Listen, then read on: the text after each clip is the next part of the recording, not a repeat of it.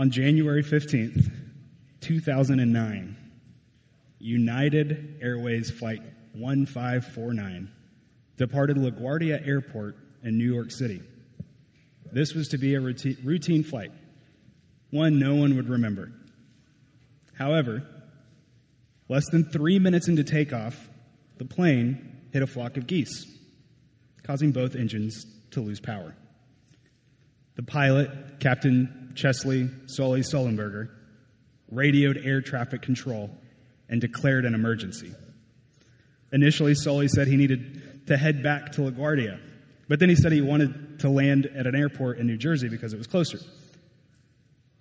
That was the last transmission air traffic heard from him. The next thing they saw was the plane barely clearing the George Washington Bridge as it glided into the icy waters of the Hudson River. Incredibly, rather than risk not making it to the runway, Sully intentionally decided to put the airliner down in water. Even more incredible, he did so successfully. Not one of the 155 people on board that day lost their lives, let alone suffered any kind of serious injury. Some didn't even get their feet wet. As a result, Sully was praised for his actions and lauded a national hero. President Obama gave him a seat at his first inauguration. The mayor of New York City gave him a key to the city. I don't really know what those do, what kind of doors they open, but he got one. He received a standing ovation at the Super Bowl, and he even served as the Grand Marshal of the Rose Bowl parade. And I haven't even mentioned the multiple book deals, TV interviews, and Clint Eastwood's movie about him that he made last year. By all accounts, Sully's passengers that day found themselves in a dire situation, but one with the right man in the cockpit, a man whose dependability in a moment of serious crisis warranted the honor he would receive.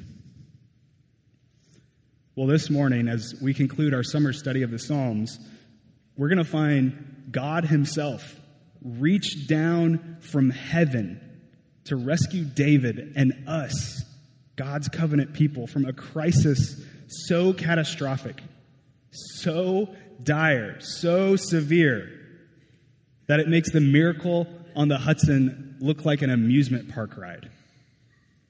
So go ahead, turn in your Bibles with me to Psalm 57. It's on page 477 of the Red Pew Bible in front of you. As you're turning there, let me just take a moment. Psalm 57, let me just take a moment to remind you why the book of Psalms were written. Why the book of Psalms were written. The book of Psalms were written for public reflection instruction, such that when Israel gathered together to read and to sing them, they would grow in the way the psalmist was instructing them, whether it was to be to encourage them, encouraging them to thank God for his blessings, to praise God, to bring their complaints before him, or just simply to walk in his ways. So as we come to Psalm 57 this morning, even though the author is David, we need to remember that he didn't write primarily for himself, right? Rather, he writes for the nation of Israel. He doesn't write this psalm so he can sing it in his own quiet times or in the shower, right? He's writing about his own experience for the sake of God's people, that we might learn something about God's character and how we ought to live in light of him. So look with me in your Bibles at Psalm 57. I'm going to start there in the superscript. Just follow along with me as I read. To the choir master, according to Do Not Destroy, a miktam of David when he fled from Saul in the cave. Be merciful to me, O God. Be merciful to me, for in you my soul takes refuge. In the shadow of your wings I will take refuge till the storms of destruction pass by. I cry out to God Most High, to God who fulfills his purpose for me. He will send from heaven and save me. He will put to shame him who tramples on me. He will send out his steadfast love and his faithfulness. My soul is in the midst of lions. I lie down amid fiery beasts, the children of man, whose teeth are spears and arrows, whose tongues are sharp swords. Be exalted, O God, above the heavens. Let your glory be over all the earth. They set a net for my steps. My soul was bowed down. They dug a pit in my way, but they have fallen into it themselves. My heart is steadfast, O God. My heart is steadfast. I will sing and make melody. Awake, my glory. Awake, O harp and lyre. I will awake the dawn. I will give thanks to you, O Lord, among the peoples. I will sing praises to you among the nations, for your steadfast love is great to the heavens, your faithfulness to the clouds. Be exalted, O God, above the heavens.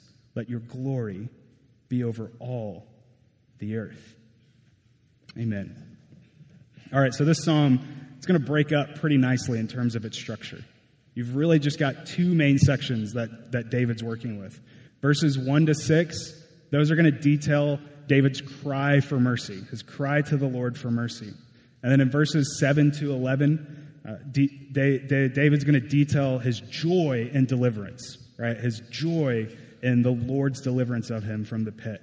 And you can see in the psalm how David really bookends both of those sections with the refrain of God's glory there in verses 5 and 11. Be excited, O God, above the heavens. Let your glory be over all the earth.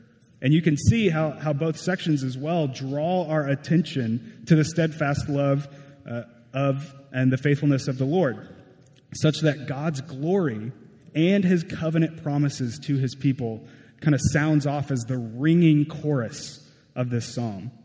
And it's clear from David's opening words right there and his context and the general movement of the psalm that David's posture as he writes, the place he's writing from, is one of deep distress.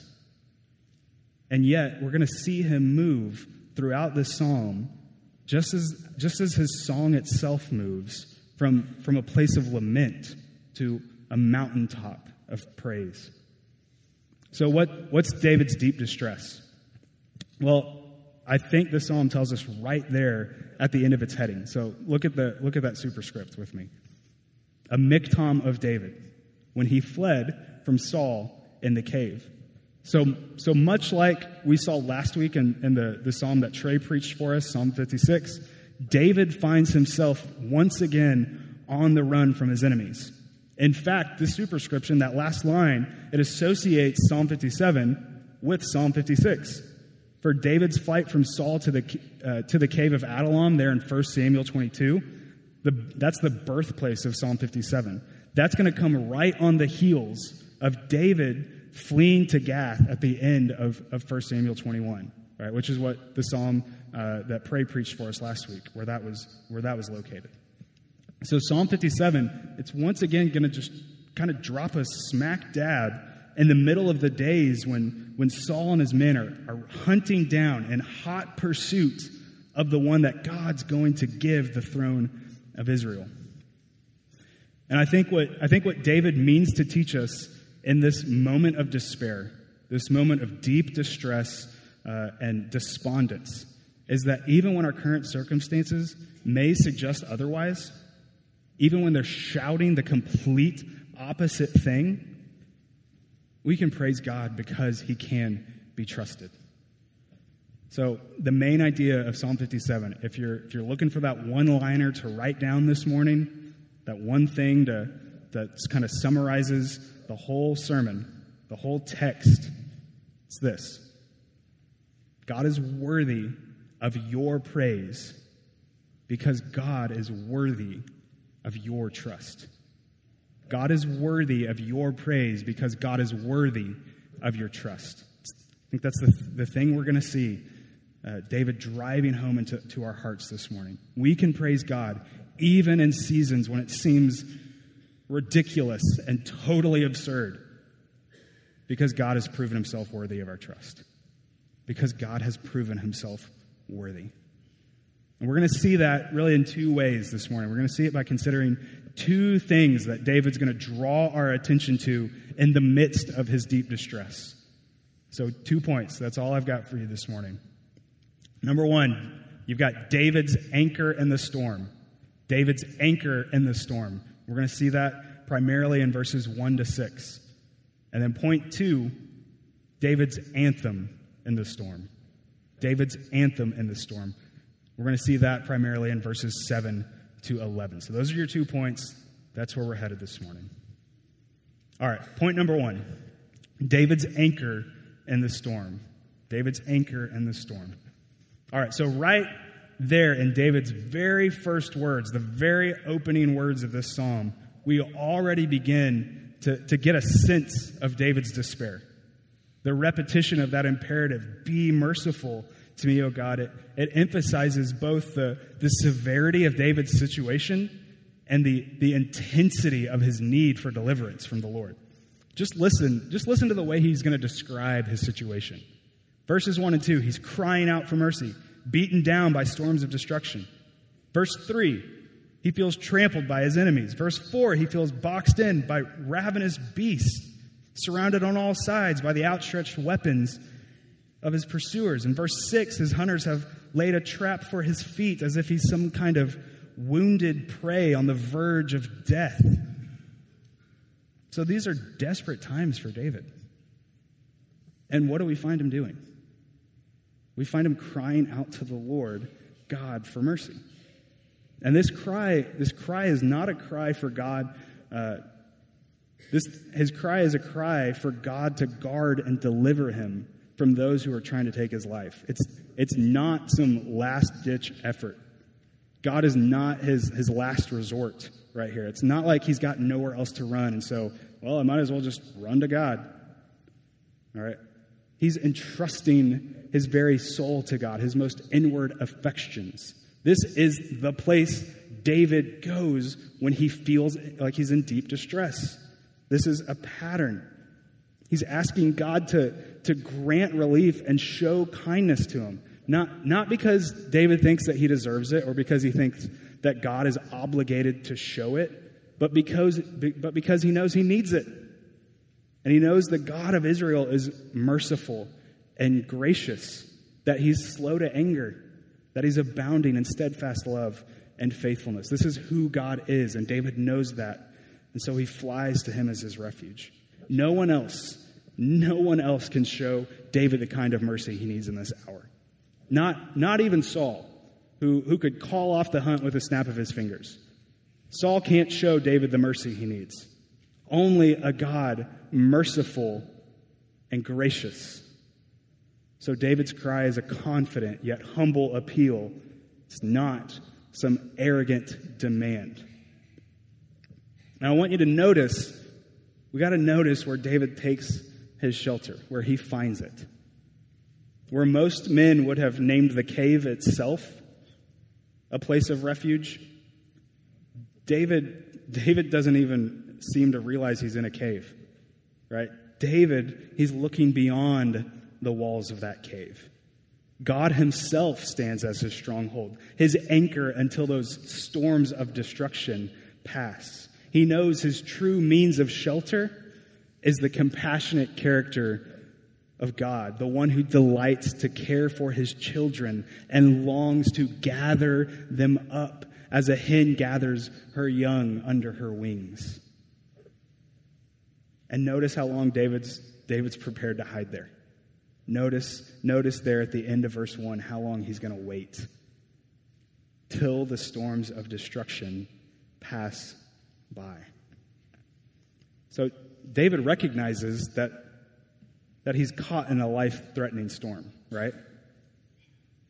And yet he knows that the storms are temporary. He knows that those storm clouds will eventually give way to clear skies. He knows what Paul knows in 2 Corinthians 4 in the passage that Clay read for us this morning, that his affliction has an expiration date. He knows that those storm clouds are going to roll back, that they're eventually going to give way to the sunshine And that when they do it, they're going to give way to an eternal weight of glory beyond all comparison.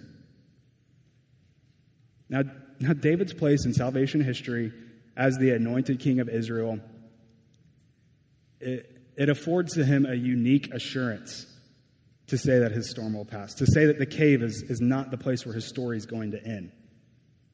He can say that his storm will pass in such a way that we can't.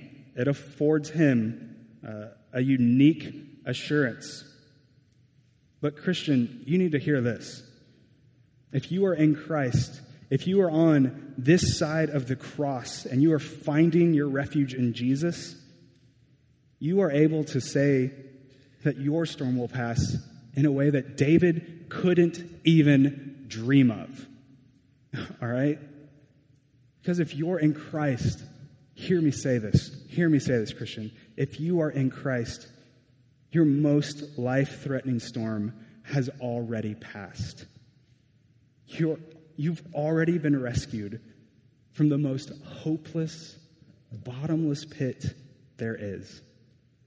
For when you were dead in your trespasses and sins, God made you alive in Christ, and he raised you up with him and seated you with him in the heavenly places. So, brothers and sisters, hear me say this with tenderness. Hear me preach to myself here. The storms of this life, they may end up capsizing your boat. They very well may take your life when all is said and done. But your anchor, even in that hour, is sure and steady.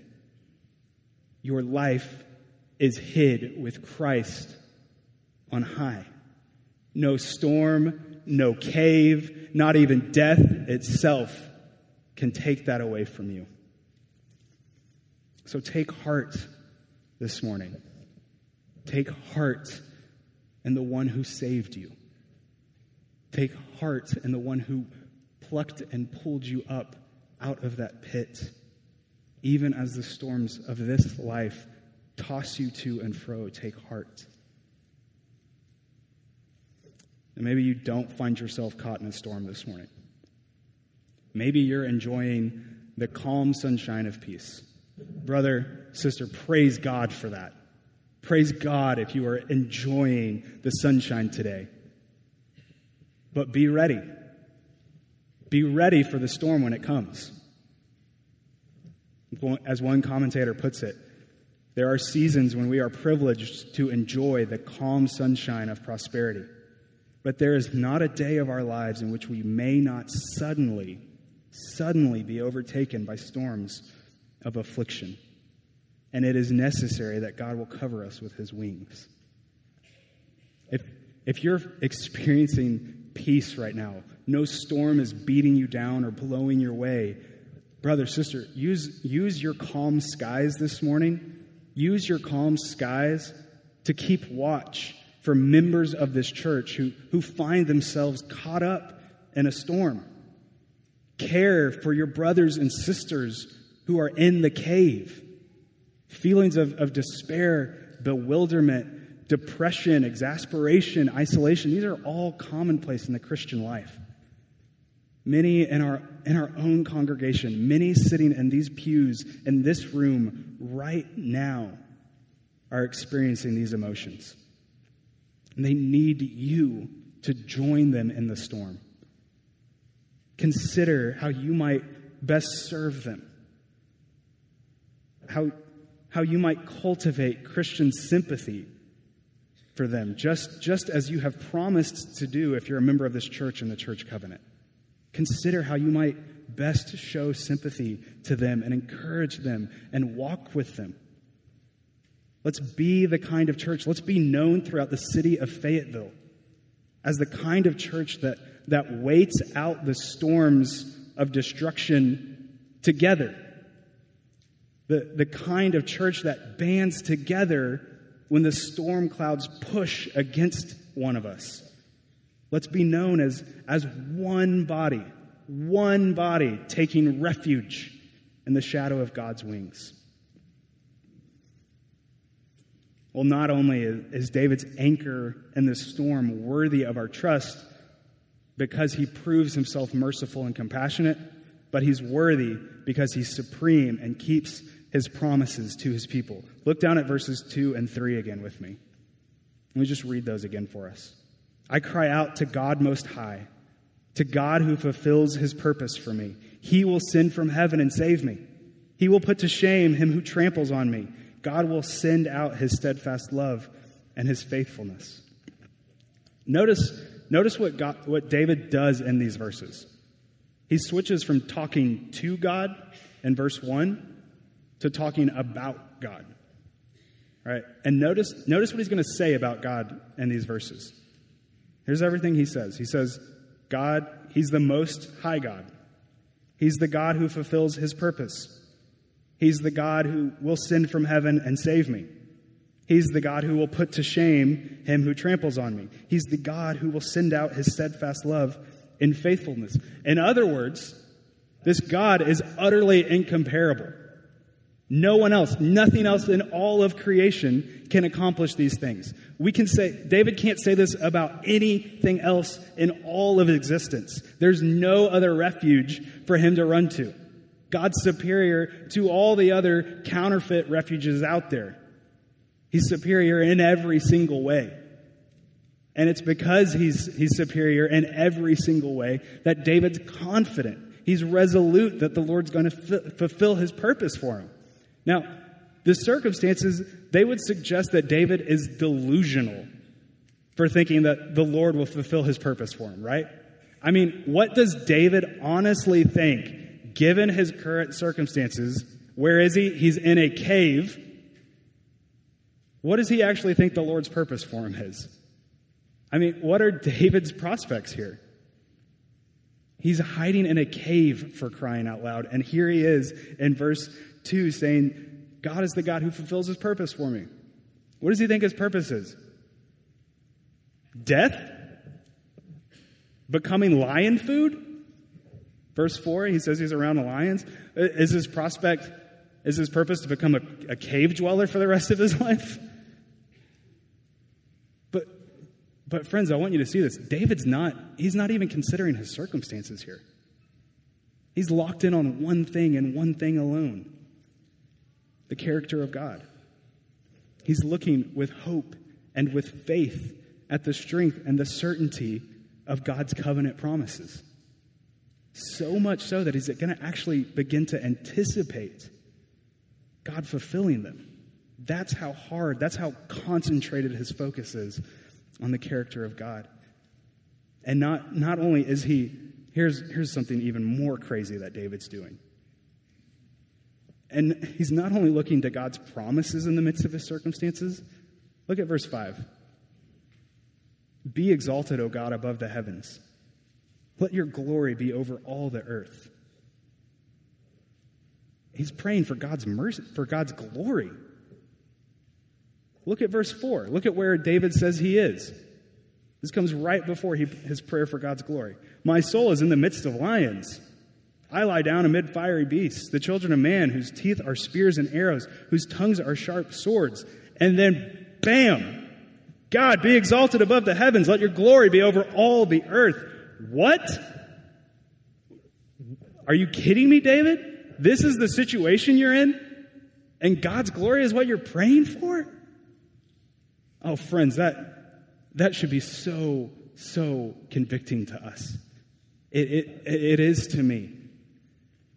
God's glory is far too often the last thing on my mind when I find myself in a season of disappointment or despair or discontentment, when I'm in a season where every door that I'm asking the Lord to open, he slams shut and says, nope. I am far more prone in those moments to press God to answer for my circumstances or to do things my way for a change than I am to pray to him, to use my circumstances to exalt his name above the heavens. And yet that's what we see David doing here. I wonder if you relate to that at all. I wonder if that describes you when you're in a moment of despair or discouragement or discontentment. David has something to teach us here about faith. If you want to know what faith in God looks like, look right here. Look in these verses. True faith in God, it renders the promises of God as true simply because God himself makes them.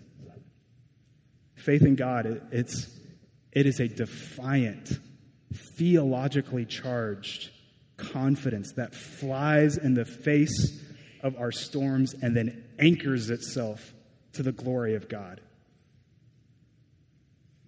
Unbelief, though, it looks only at the circumstance, right? It sees only the cave, only the storm. It feels only the discontentment, only the discouraging situation. It hears only the Lord saying no over and over and over. It feels only that sharp blade of the sword pressed up against the neck. It's unbelief. But faith, theologically charged confidence that's defiant, it regards only the promise and the glory of the one who makes it. So, Christian, take heart this morning. Take heart this morning in your storm or in your clear skies. God himself has fulfilled the promises of verse 3 in the rescue mission he launched for his people in the gospel of Jesus Christ. For those of you in Christ this morning, the promises of verse 3 are past tense. That God Most High has come down from heaven to pick us up out of the pit of hopelessness, such that when we were as good as dead in our sin, the Word became flesh and dwelt among us to die a death we deserved so that we might be set free through faith and repentance. Our enemy has been put to shame. Sin and death no longer has any claim on your life. God has sent out his steadfast love and faithfulness for you. But if you're here this morning and you wouldn't call yourself a Christian, you don't know this kind of hope, you don't know these promises as past tense, let me just say right now that we are thrilled to have you here. There is literally no place better you could be this morning than sitting in this psalm with us. But you need to know more than anything else the desperate state that you are in. Your sin against God puts you in a cave of catastrophic and infinite despair that you have no hope of escaping apart from Jesus Christ. You are a dead man in your sin, and you have an accuser far worse than the one David finds in verse 4. We've sinned against an infinitely holy and just God. You have sinned against an infinitely holy and just God, and that makes you deserving of his infinitely holy and fair and just wrath. You do not. No one in this room deserves the steadfast love of the Lord. That's the bad news. But friend, non-Christian, that's not where the story of what we call the gospel ends. God, in his boundless love and mercy, has made a way out of the cave, out of the storm. He sent his Son from heaven to live the perfect life that you could never live and to die the death that you deserved. He took the penalty of your sin on himself so that you wouldn't have to. He took your place in the cave when he was nailed to the cross. And here is the best of news. He didn't stay dead.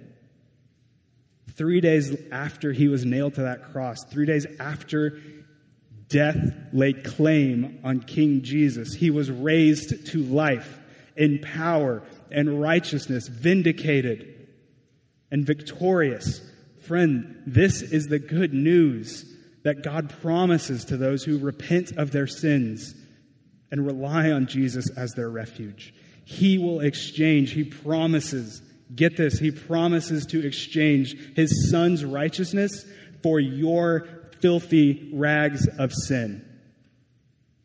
And all that's required of you is turning away from those rags, turning away from that sin, and walking with Jesus instead. God's proven himself worthy of your trust. So repent and believe. If that's you this morning, do not leave this room without talking to someone. I'm going to be up front. You can find staff and elders at all of our exits. We would be more than thrilled to walk with you and to talk with you through that. So please do not leave this place if that's you this morning. Well, it's through this theologically charged confidence in the character of David that David finds his footing and climbs his way up out of the cave and onto that mountaintop of praise. And it's that we turn to in our second and final point. David's anthem in the storm, verses 7 to 11. So point number 2, David's anthem in the storm, verses 7 to 11. All right, well, at the beginning of verse 6, David's enemies, they're laying a net for his steps. And it looks like they've got him. And even David, for a moment, thinks it's over. He thinks he's a goner. But then suddenly, right there in the middle of verse 6, the situation turns on itself. David's trust in the Lord there, and he trusts in the Lord's promise to lift up those who are bowed down, to keep the godly from slipping, such that right there in the middle of verse 6, he actually begins to anticipate, even though he's still in the cave, his enemies falling in themselves and then himself being lifted out. They dug a pit in my way, he says. My soul was bowed down. But the tables turn. They fall in themselves. And so as we turn to verses 7 and 11, a song that started in lament, that started with David's head held underwater, now is going to be lifted up, and he's going to be breathing in that sweet oxygen of victory and deliverance in God the Father. Even though his physical circumstances really haven't changed, he's given us no indication that they have. David's still in the storm after all. His confidence in God takes him to a place where he's actually able to celebrate. He's actually able to celebrate in the midst of his cave the assurance and the deliverance of his deliverance in God's glory. And now look at how all-consuming. Look down at verse 8. Look at how all-consuming David's exaltation goes. Awake, my glory. Awake, O harp and lyre. I will awake the dawn. That phrase, my glory there, in Hebrew, it literally means my entire being, my whole being. So David's joy in God here, it envelops his entire emotional being. Every fiber of his being is now given over to celebrating God's covenant faithfulness. And not only is his emotional demeanor changing, now he's going to become a one-man band, essentially. Right? He's grabbing instruments. Get my harp, get my lyre. Right? And he starts tuning them. He starts tuning them to the sound of God's mercy and love. And he's so eager to play, to strum on that harp, that he's going to be the one waking up the morning sun rather than the other way around. Do you see this? Do you see what's happening here? The one who was as good as dead, back in verse 6, the one whose soul was bowed down, all of a sudden, he's so alive that he wants to wake up the world. Literally, he wants to wake up the world. I mean, look at where David's joy in God takes him. Look at verse 9. I will give thanks to you, O Lord, among the peoples. I will sing praises to you among the nations. Now, I wasn't alive in the 60s. You might be able to tell that. Maybe, I don't know. But I have heard of this little band called the Beatles. I don't know. Maybe you've heard of them too. Maybe not. I don't know. I want you just to imagine. Just imagine for a moment. If you were alive in the 60s, and if in the years after the Beatles had broken up, Paul McCartney came to you and said, I was going to do a Paul McCartney impression here, but I don't think it's going to happen. I didn't practice it well enough. Let's say Paul and the boys, they came to you and they said, look, mate, we're getting the band back together, and we want to go on a reunion. We want to go on a reunion tour across the globe, and we want to do it for free. And here's the hitch. Here's the deal. We want you, of all people, we want you to be the one to break the news. We want you to go out. We want you to be the one to go out and to tell the world that the Beatles, the greatest band in the history of rock and roll, the band that changed music, we want you to go tell the world that they're getting back together and that anyone can come see us free of charge. Anybody can come see us. They just got to show up. I mean, if that was you, can you imagine how geeked out of your mind you would be to go and make that announcement? How ridiculously, how excited how you would not be able to sleep. You would want to go make that announcement immediately. You couldn't wait to proclaim that kind of news. And then can you imagine the international hysteria, the Beatles mania, right? That would just break out, that would ensue because of that kind of announcement? Well, that kind of announcement, that pales in comparison to what God shouts from the rooftops of the world here in verse 9. Look, the Beatles in the 60s were huge. I'll give you that. I wasn't there, but I've seen clips on TV. They were big. But I promise you that they are nothing. That Beatles mania that hit is nothing compared to the steadfast love and faithfulness of God. That's the announcement David's taking to the world.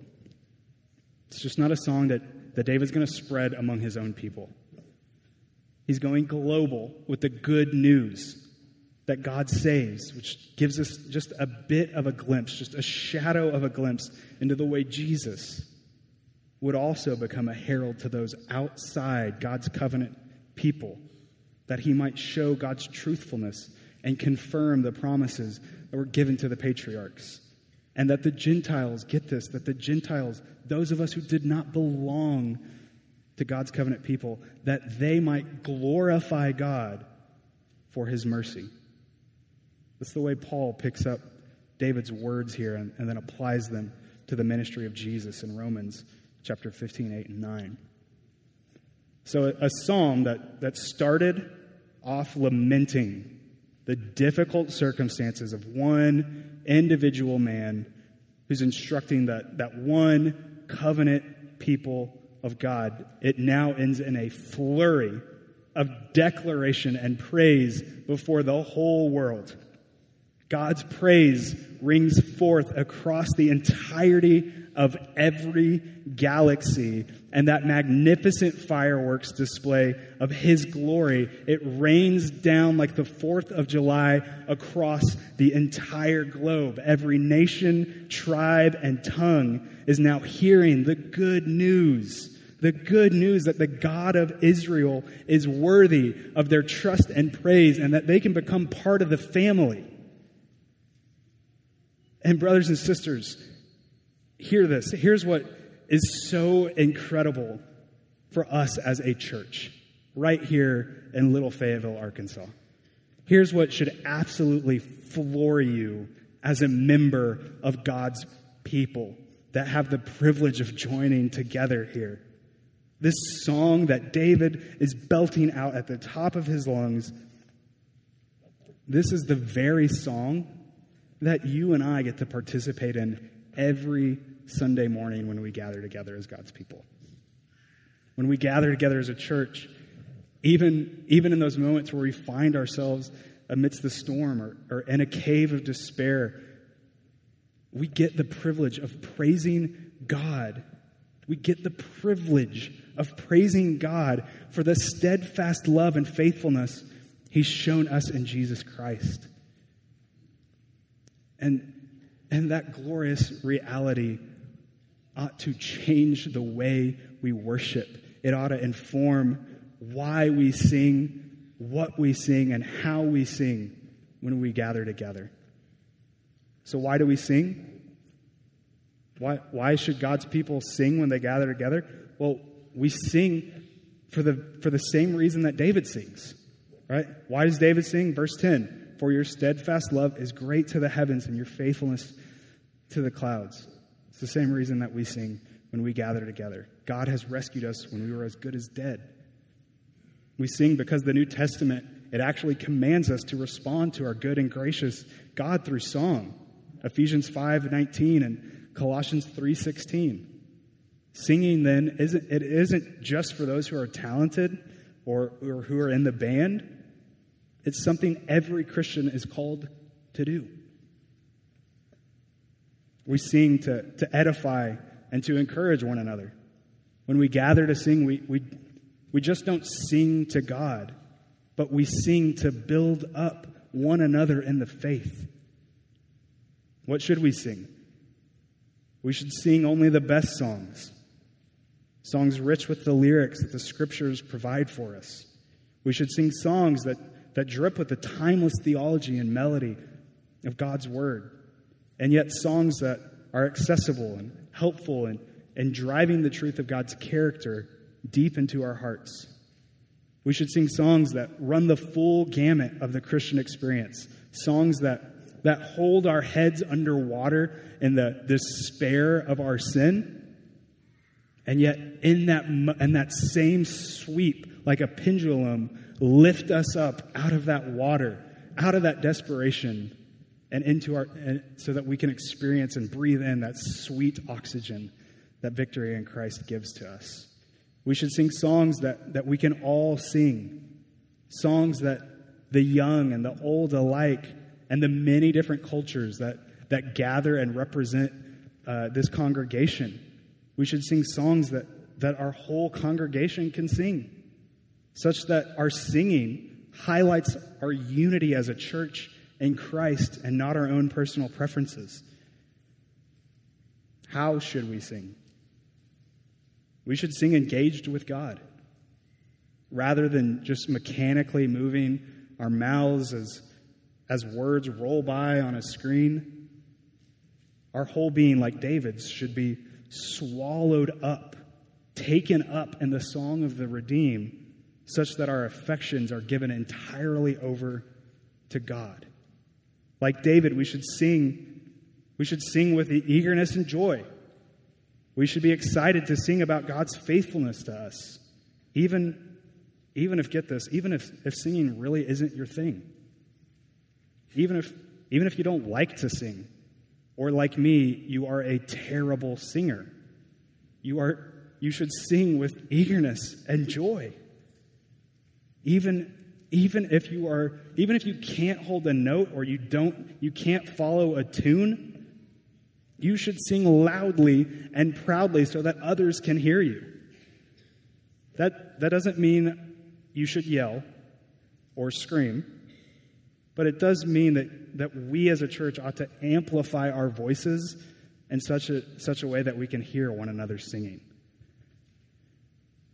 This is the kind of singing that's going to help each of us foster in one another that same kind of defiant, theologically charged faith that David presents in Psalm 57.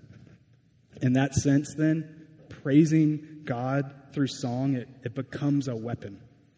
It becomes a weapon that we can use to fight for faith that anchors itself to the never-failing promises God has made to us in His Son, Jesus Christ. I cannot begin to tell you how much it's ministered to my soul to watch suffering Christians sing. Just the simple ministry of praising God through song. How the couple that suffered another miscarriage, how hearing them sing the words to "He will hold me fast" has bolstered my own faith in God's promises to us.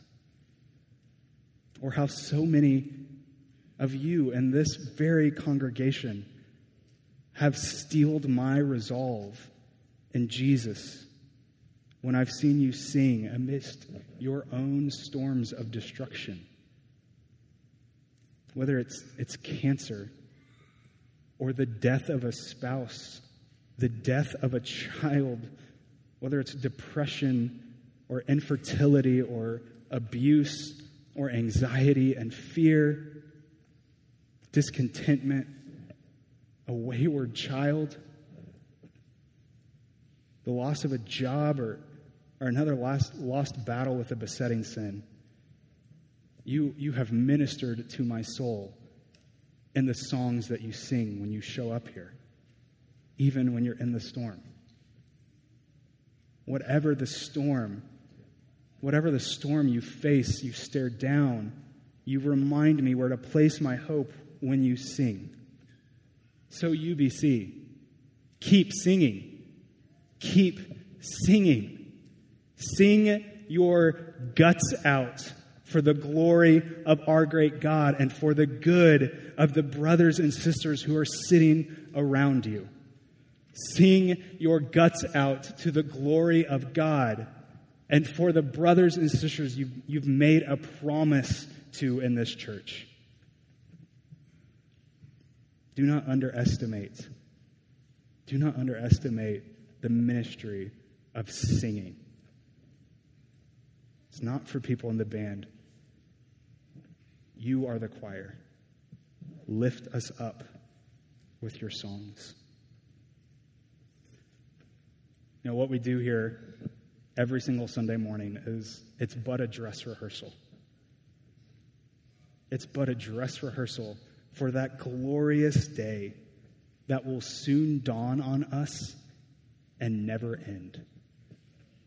That glorious day when you and I and all the redeemed, when we will gather in the concert hall of our promise-keeping King.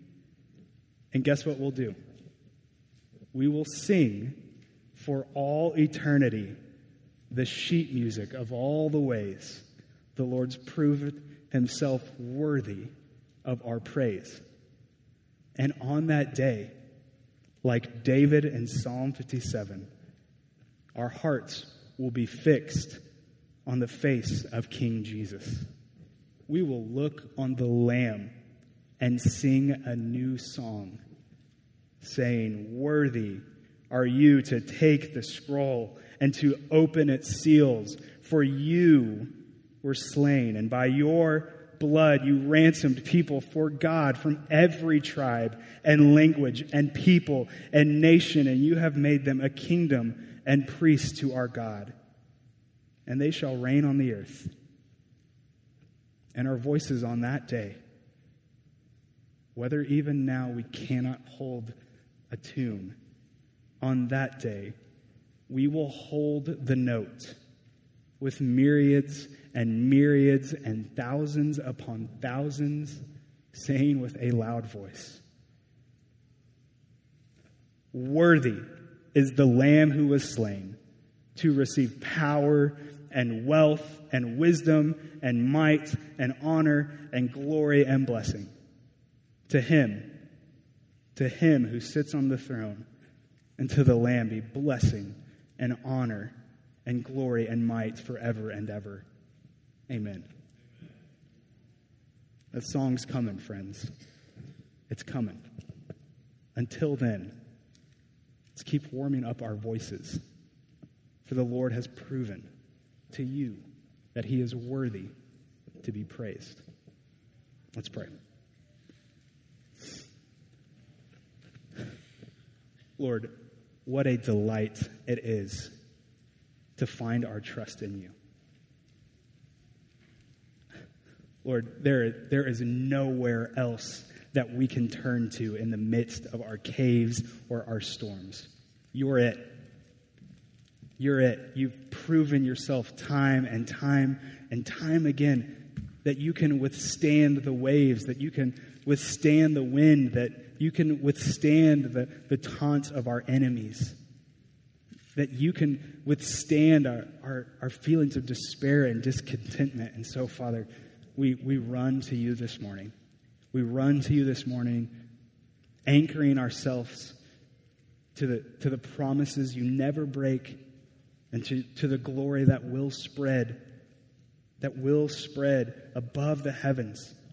And Lord, so we pray with the psalmist this morning, be exalted, O God, above the heavens. Let your glory be over all the earth. O Lord, help us to fasten our hearts to you amidst the storms of destruction. Help us to find our hope and our resolve and our refuge in you and you alone. We pray these things in the name of King Jesus. Amen.